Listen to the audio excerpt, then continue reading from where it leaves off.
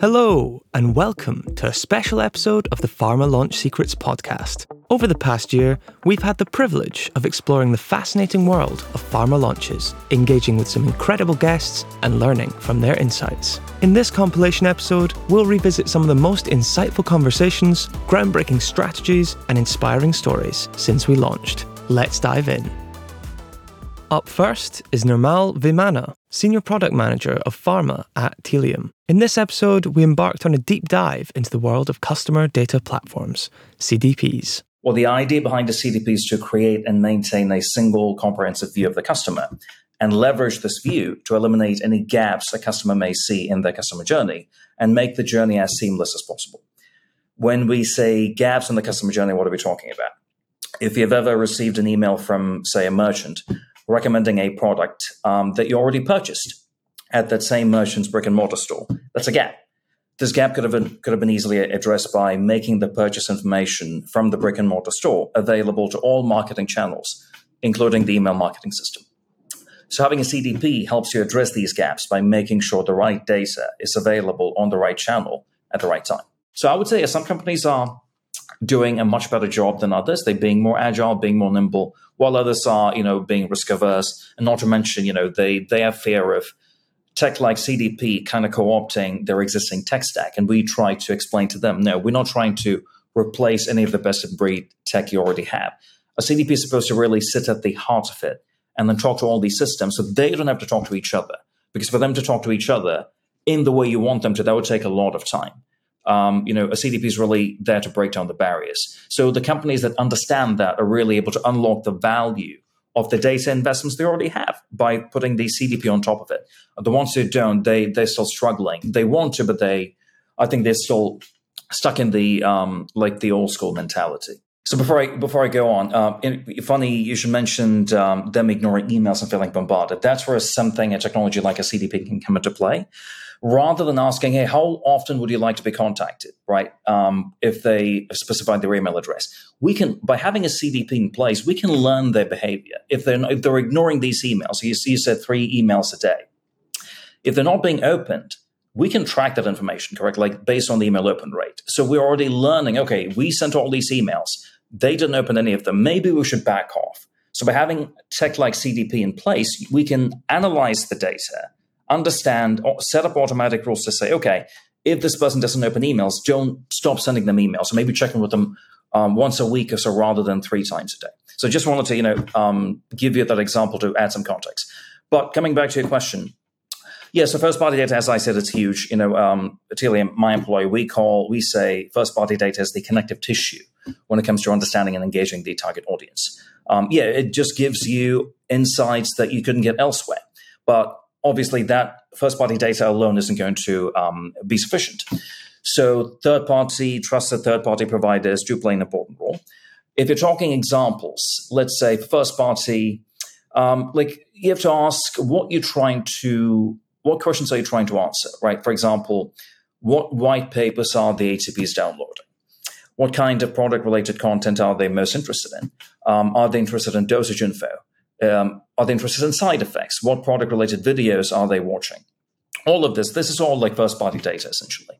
It could be data sitting in the CRM system. It could be data sitting in the pharma company's master data management system. So these are all insights that the pharma company learned from their direct interaction with the HCP. If you're talking patient data, that could be prescription data from a pharmacy. It could be, and that, it's very necessary to measure script lift. If you're trying to measure the success of your ad campaigns, script lift is important to measure. And the only way you can do that is by using prescription data. And it could be data around product research done by HCPs across different endemic sites, like you mentioned, WebMD, Medscape, and what have you. There is a huge network of those sites. And any data coming from those sites is important, and they would become third-party data. Another example of third-party data would be professional affiliation data. Where does this HCP work, in what capacity, and the demographic information. What's their geography? What is their specialty? What's their title? Are they an MD? Are they a DO? Are they a PA? Are they a PA? Things like that. And even marketing campaign impressions and metrics. Companies are placing ads on third-party sites, but how are these ads doing? So campaign impressions and other metrics also are examples of third-party data, I would say. So essentially any data, right, that helps pharma companies create a personalized experience for the HCPs of patients should be treated as a potential data source. And whether it's first party or third party, then it's coming up with the strategy to get your hands on the data. Next, we have Peter Marcassini, Senior Vice President at Indigene. In this episode, we embarked on a journey into the digital realm of pharmaceutical sales and marketing. Here's a clip. You can get your messaging to your customers in a lot of ways right now and in an efficient way in places where they want to receive it. And you could reinforce that with the representative and allow them to go to offices and to physicians that want to see reps. And not all physicians are open to that. So access has changed a great deal in the last 5 years. Certainly with COVID, that has impacted it. The ability to deliver quality, consistent, compliant messaging and other mechanisms has drastically ratcheted up.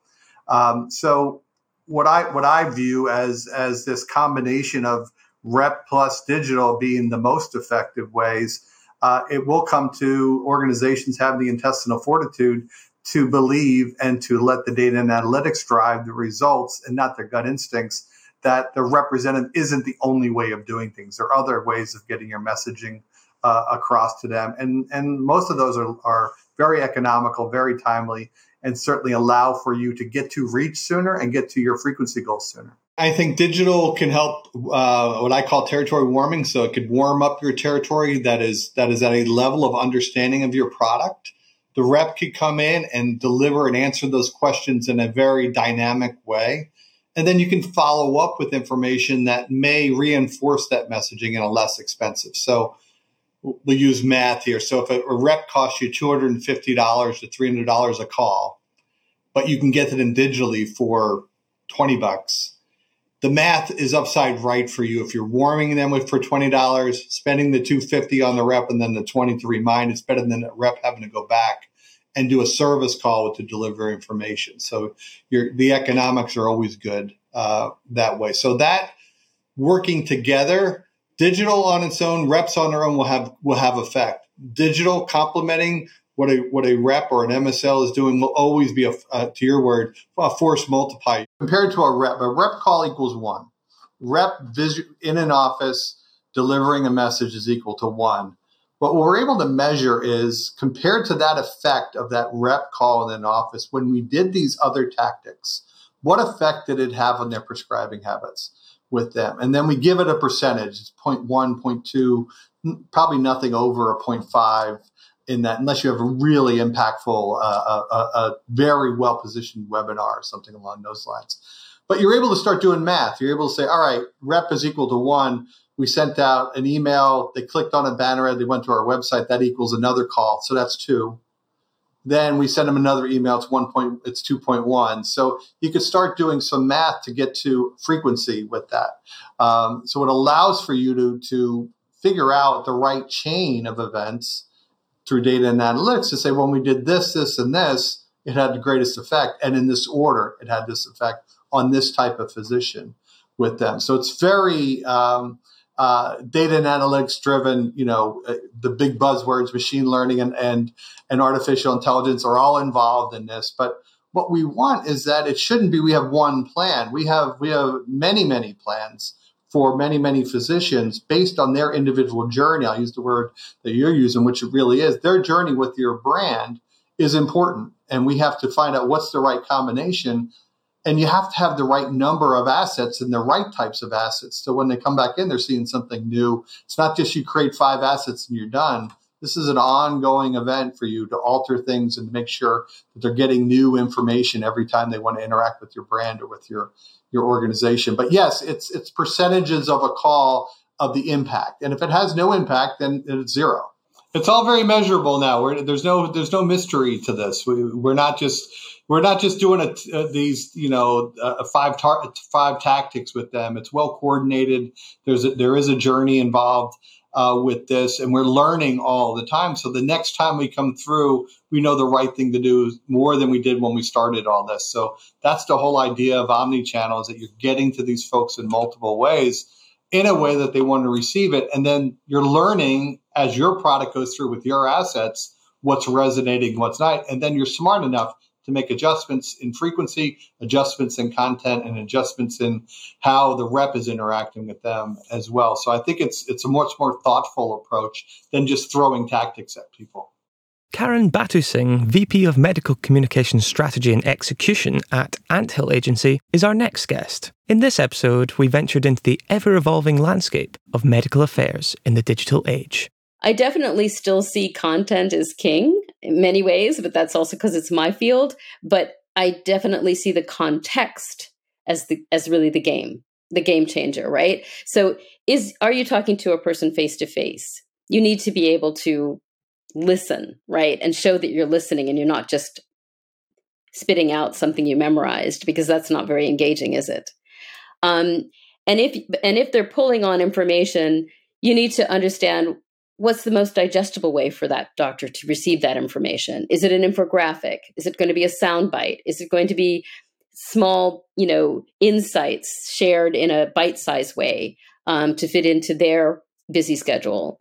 That kind of thing. When Big Pharma talks about multi-channel, they talk about emails and they talk about webinars and they talk about pushing, like you talked push and pull before. They talk about pushing out a lot and creating, repositories for content where doctors can pull it in a gated kind of way.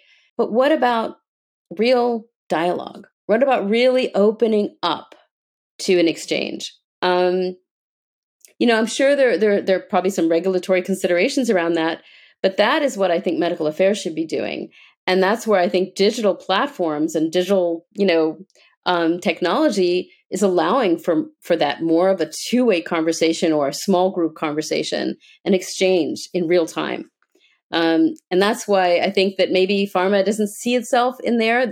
And when they hire a digital person, they probably give them a brief, that it's just one-way channels that you can measure engagement. This is where it becomes difficult because pharma doesn't really embrace change that quickly. They're usually slow to change, and especially if you're working in siloed parts of the organization.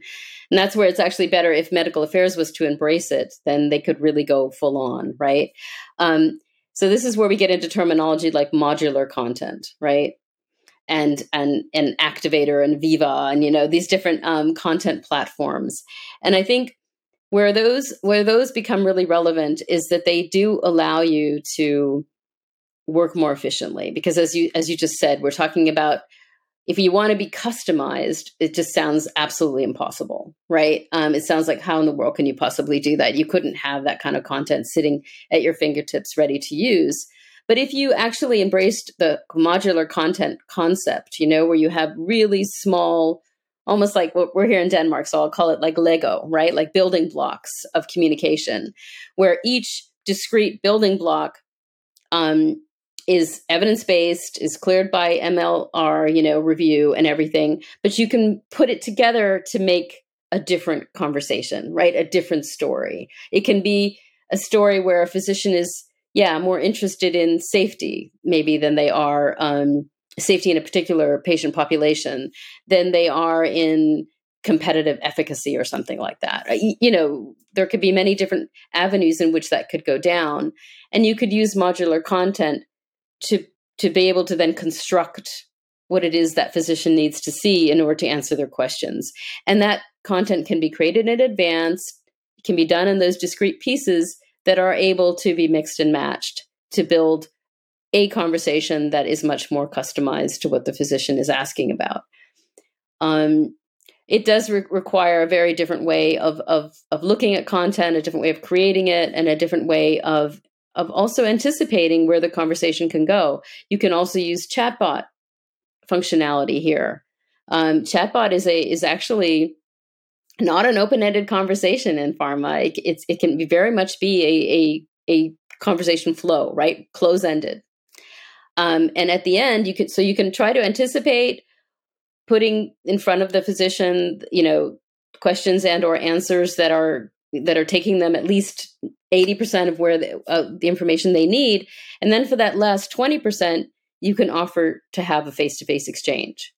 Do you see what I mean? So you can build a closed loop universe of content and a chatbot conversation, for example, that really answers all the low-hanging fruit in terms of questions, but when a physician really wants to go into something more detailed or something more specific, or really understand something that maybe is even off label, to understand what the clinical data is behind that, then you can offer them a meeting with an MSL or a medical person. And so what you've done is you've created a situation, a funnel, if you will, using modular content or content built in a chatbot to actually make sure that exchange, that face-to-face exchange with an MSL is much more productive. It's much more relevant. And it's actually, guess what? Driven by the doctor, which is a much more welcoming engagement than having a cold call by an MSL. It's the doctor who's saying, can I have a meeting with you? Can I have a virtual meeting with you? Can I meet you at a Congress? Because I'm curious about this. And it's not answered in the chatbot. Next, we have AJ Triano, the EVP of Customer Experience Practice at Syneos. In this episode, our focus was the ever-evolving landscape of customer experience and product launch in the pharmaceutical industry. Let's hear from AJ. But if we understand the expectations customers have of a good brand experience, full stop today, that is a significant part of what you've got to do as a brand, no matter what, whether you're launching a pair of shoes or you're launching an injectable diabetes product, right? And that's because as consumers, whether the pharma marketer likes it or not, as consumers, our expectations for what a great brand experience looks like is being set every single day by every other brand we interact with.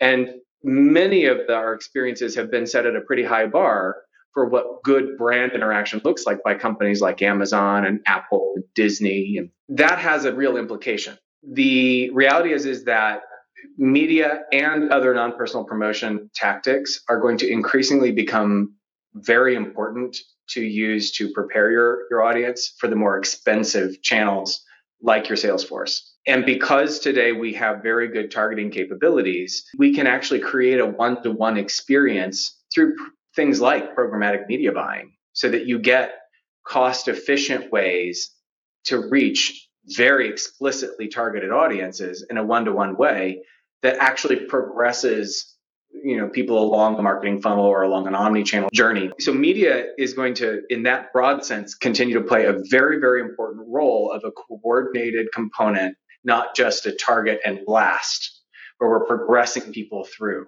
We're seeing this inflection point in the industry right now, where the idea of, do I understand enough about who I'm trying to reach? Like, do I have enough data? Do I have enough market research? Do I know enough to do something?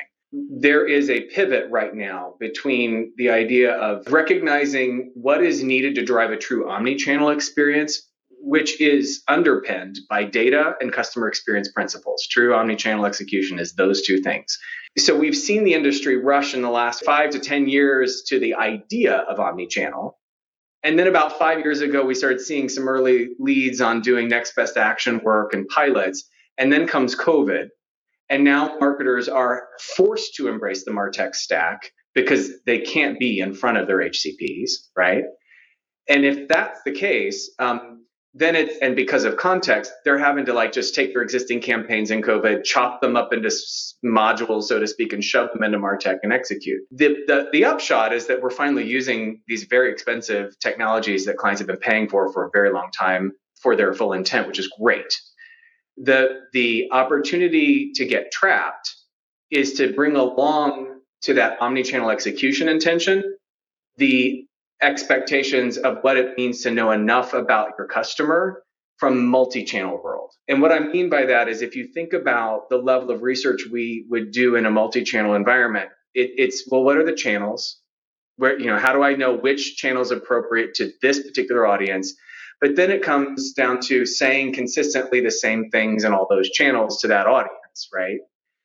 Whereas customer experience and the promise of omni-channel means you can be more explicit to the individual at scale.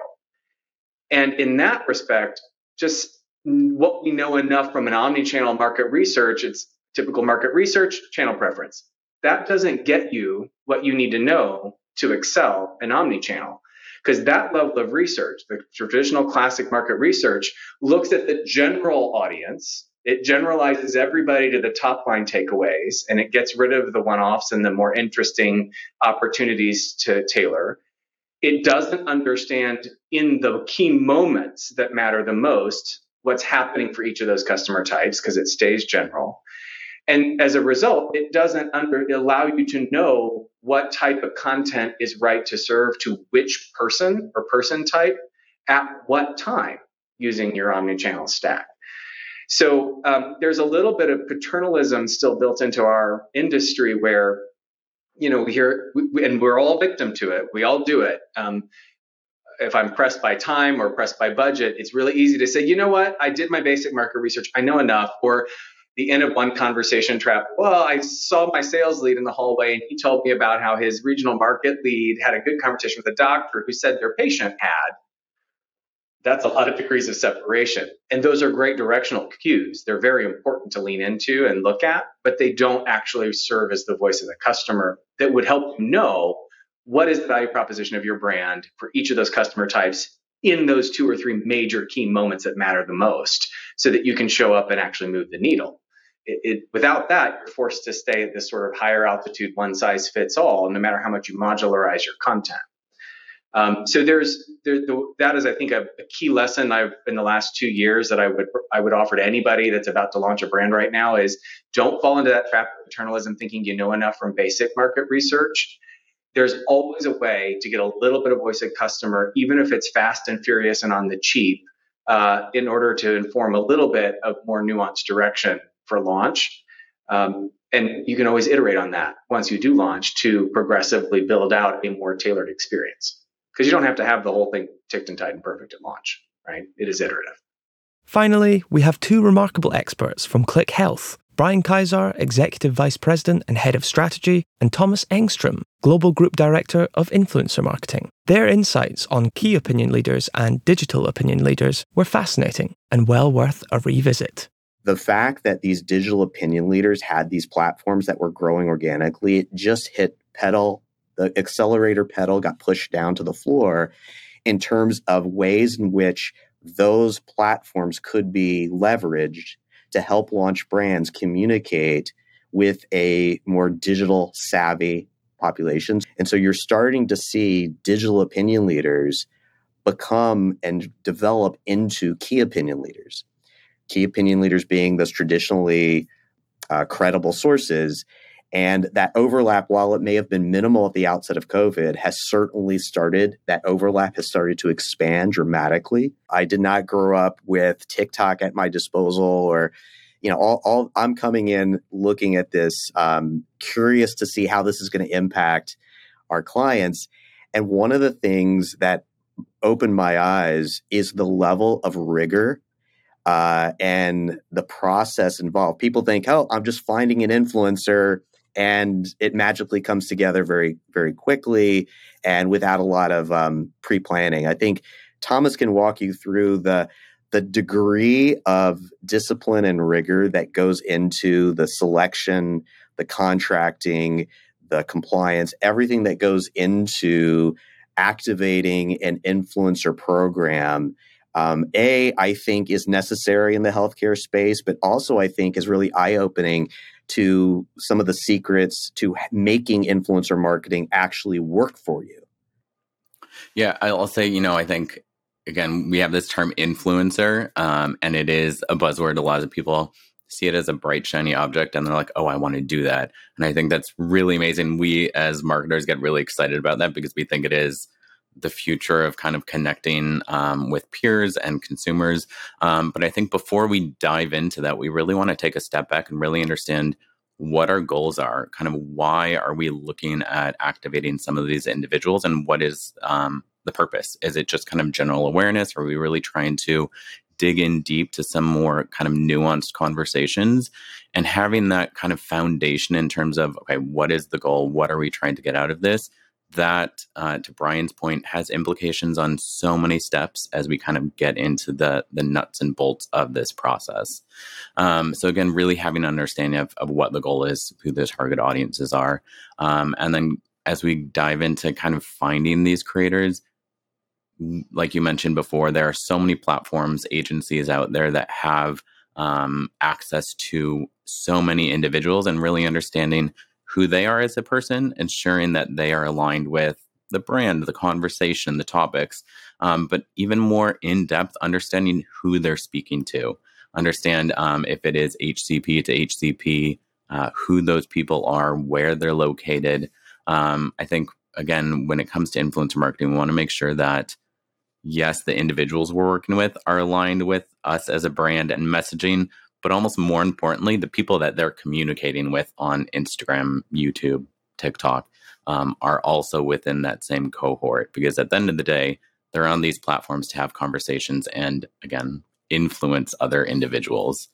So, it is a really complex process. Again, I think influence marketing people are like, yeah, let's do it. And they forget contracting, negotiations, really making sure that pay is fair market value, and that we really are robust in terms of how we're setting up these programs.